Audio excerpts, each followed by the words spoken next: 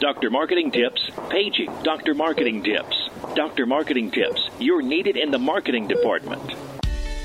Welcome to the Dr. Marketing Tips Podcast, your prescription to the answers you seek to grow your medical practice easier, better, and faster. This show is all about connecting practice administrators and medical marketing professionals with peers working in practices, learning from experiences, making mistakes, and sharing successes.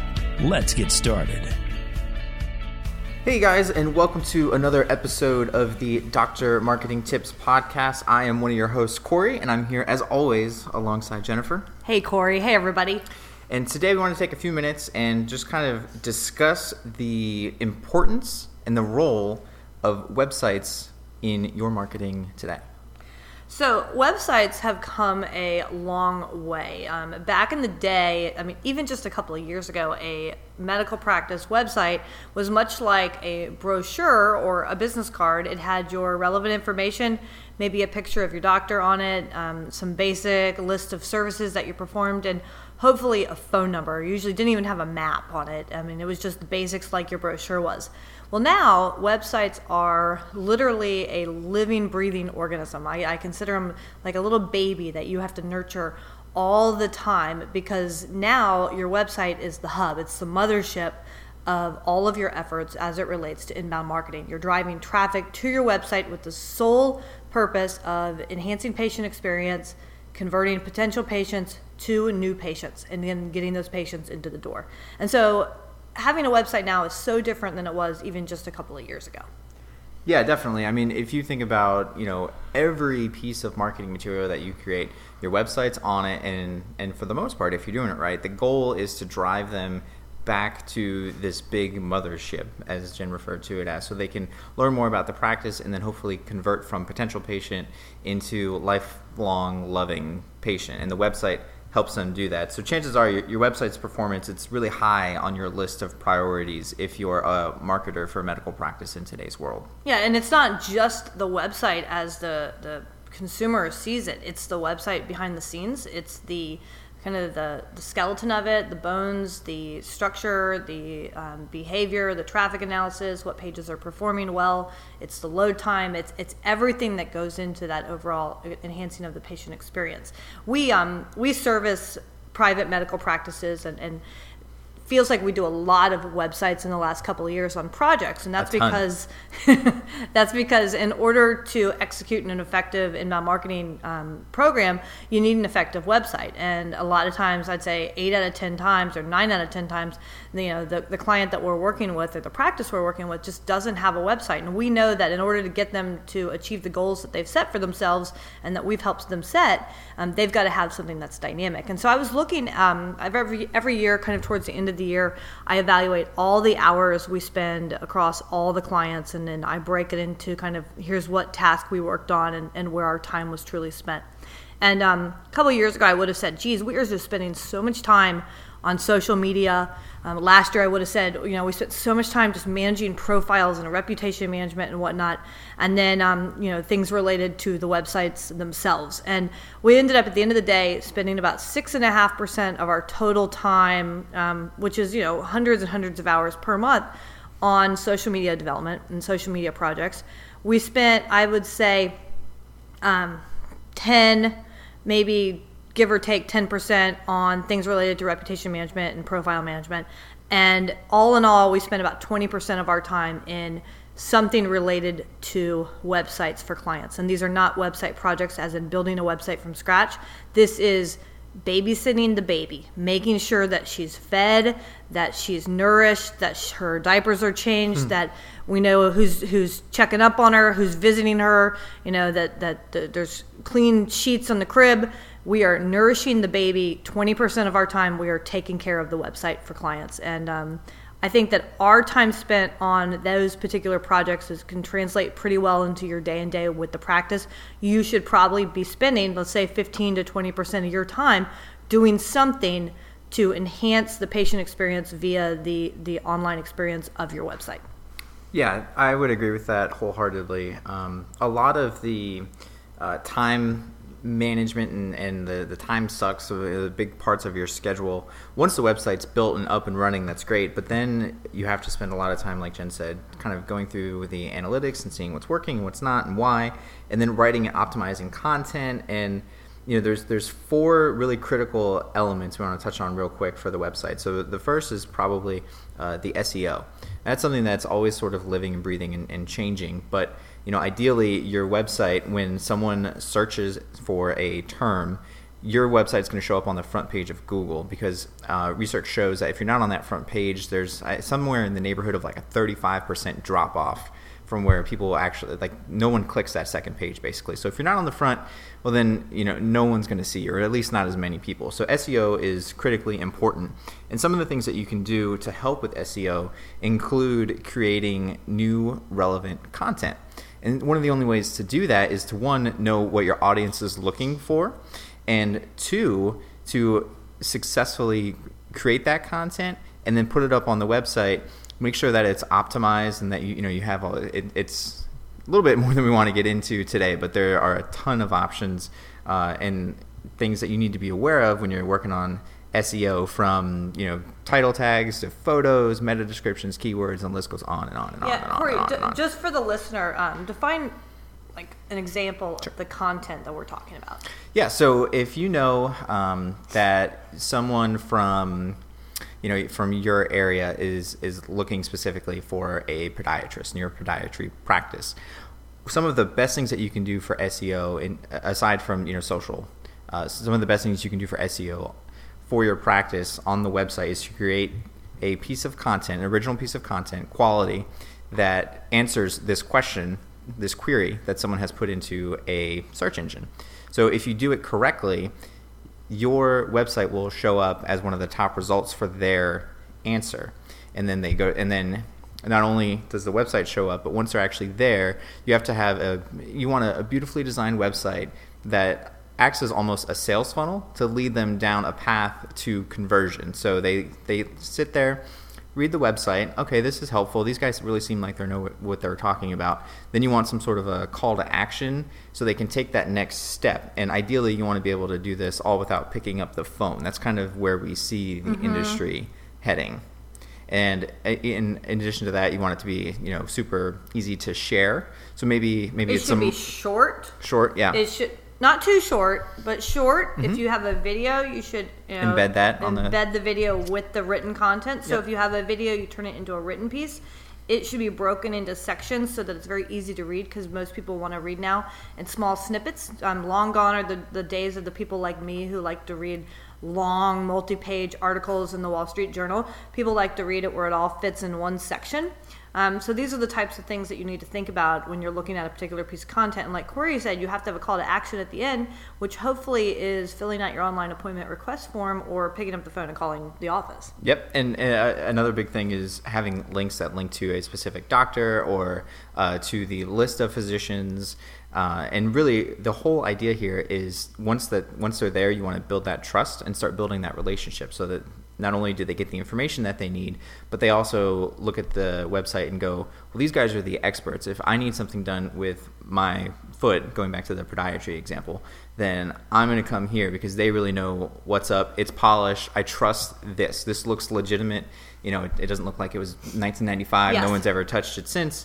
So I'm going to go here. So building off of the SEO, the other 3 critical elements are mobile friendliness. Yep. And we know from the countless sites that we work with that somewhere in between, typically 48% and upwards of 60% of traffic comes from mobile devices. So if your website is not mobile friendly, then not only will you plummet in the search results, but once people actually do get to your website, if they get to your website, they need something that is easy to navigate, is very short and concise and to the point. So SEO, mobile friendliness, website security. And this is important because we actually experienced this last year. There was a hack on one of the websites. It's just something that happens, but if you have a game plan in place, or at least a backup, then it's easy. You just revert to the day before, you clean out your files. Super simple, nothing to worry about. But if you don't have that plan in place, Well, yeah, then it's time to run around like your hair's on fire because Corey doesn't have much hair, so he doesn't I don't have to worry about understand that. what that is. But Yeah. we did have a hair on fire moment with one of our websites last year. Yeah, so we've got SEO, mobile friendliness, website security, and then average load time is also really important because if you think about your website, you're just surfing habits, if the page you're trying to get to takes more than, I don't know, what do you say, 4 or 5 seconds? If that. Yeah, you're done. I have such a short attention span. If it doesn't load in 1 or 2 seconds, I'm on to the next thing. I'm already complaining the site's not working. Yeah, exactly. So, and I would argue that most people are just like that. So if you can master the SEO, the mobile friendliness, the security, and the load time, you're going to see your website results and organic traffic kind of go through the roof, which is obviously the goal if you're in this inbound marketing sort of realm. So if you are thinking about getting a new website or enhancing your current website, and most of the new websites we've done in the last few years are a direct result of the changes that Google made to indexing mobile friendly versus sites that are not mobile friendly. And so most of the websites we've done are getting them to where they're mobile friendly and they'll appear properly on a cell phone or a tablet. So when you're getting ready for your redesign, if you have the opportunity to take a look at your analytics, look at the pages that are performing well now on your website. And then think about that as you're being presented with the initial design standards for your new site. So the things that we have found over the years that are important are really quick homepage access to any kind of patient forms, really highlighting your physicians, make it very easy to find the physician tab, any specialties that you've got, and definitely your locations. Those are probably your top 4 pages most visited on the website, and they need to be within 1 click of somebody landing on your site. Yeah, I would agree. I would say 9 out of 10, that's usually the top 4 things that are there. So one of the design elements that we always incorporate into the new websites that we're doing is, some sort of big row of buttons or circles or icons or something that can easily get users to those 4 things, because we know, like I said, 9 times out of 10, that's what people are looking for. So the easier we can make that for them, the better experience that they're going to have. And we'll make it where it's really simple, like you can't miss the option for requesting an appointment. But we find that more people will click on either the location or the forms or the physicians or a specialty before they'll click on the request an appointment page. So they have to qualify themselves somewhere, but you have to make sure that every new website should have the ability to accept a request for an appointment. It doesn't mean that they're scheduling an appointment and tying into your scheduling software. It means that they are filling out a form that says, hey, I'm interested in getting an appointment next Monday between the hours of 3 and 6 p.m., and an email gets generated and sent to your scheduling person so that scheduler can then pick up the phone and call them back and get this thing scheduled. Yeah, and real quick, going off of this idea, this also relates back to the website security that we were talking about before, because just to be HIPAA compliant, all of this data, so if they are submitting a website request, that has to be encrypted on the way to the website, then when it's housed, and then on the way to the scheduler. So that's just something to be aware of as an aside. Yeah, and I think that I can't drive home enough the importance of having the ability to request the appointment. We have practices that'll be a single provider practice that maybe get half a dozen to a dozen appointment requests per month. That's half a dozen to a dozen times that the front desk person is not interrupted to schedule an appointment, and that you kind of have the information ahead of time. We have some clients that we work with that last year got 6,000 and 7,000 appointment requests, which is hundreds per month. And that's hundreds of phone calls per month that were channeled to work more conveniently from a patient experience standpoint. And then you didn't have to have somebody on the other side answering those hundreds of phone calls per month. Yeah, and I always make the argument too that, we don't know if those appointment requests would have been made if there was no option to do that on the website. So that's something to think about too. If you don't have that option now, how many potential patients are you missing out on because they just don't want to pick up the phone? Yeah, we're both Corey and I are one of those patients. Yeah, I would much rather click a button, fill something out, have someone call me, and I'll just say, yeah, nope, that works for me, rather than pick up the phone and do the whole rigmarole. Yeah, we were literally deciphering some AdWords campaigns from this past year, and Corey told me today we had a client that 816 times in 2015, somebody, rather than clicking through to the website, literally on their phone, clicked on the client's phone number to call and schedule an appointment. But the fact is, they're going online to find the information they need so they can make their appointment when they want to. And what's important is that you offer them different ways to make the appointment so it works for them. Definitely. It's all about the patient. Yep, exactly. And I would say that as good as all of this sounds, and we all know what we have to be doing, the biggest sort of boon for this is probably having the skills to do it and the time and the resources. So if you find yourself with lacking any of those, there's a couple of things that you can do. If the website's really old, your hands are a little tied. You might be out of luck there. But if you have a newer website, especially built within the past couple of years, we always recommend to our clients that they build within WordPress because it's flexible and it can integrate pretty much any sort of inbound marketing goal that we want to accomplish. But aside from that, it is also really easy to learn how to update things. So, if your website is built in something like a WordPress, there are, courses and YouTube videos and things like that where you can kind of learn just enough to be dangerous. And if you don't want to do that and you don't have the time for that, honestly, the best solution is probably to hire a freelancer or an agency or something like that to really give you the product that you need to be successful. Well said, Corey. And then I think we should just wrap it up with, maybe answering a question that we get all the time, which is, how much does it cost to build a website and how long does it take? And I think cost is relative to what you want in a website, and Corey's always bad about underestimating his time. He's the worst at it. But going back when I was evaluating all the projects that we worked on this past year, I would say the simplest sites that we did were no less than 50 hours. And we do, for the most part, everything in-house, and we know what we're doing, so it doesn't take extra time. And a lot of the sites are built in a similar way. We kind of know what has to be there, and we can write well for them. But no less than 50 hours for the simplest of the simple sites, and that's one, maybe two providers. And then some of the larger ones that I thought would have been maybe 100, 125 hours ended up being about 150 to 170 hours. And so I think that you got to think that through. Even we have a really simple, 2-page site that we need to build over the next couple of days for a client for a special project they're working on. And we estimated about 24 hours to build literally a 2-page site because of everything that goes into setting it up and then some of the very basic graphics and some forms and things of that nature.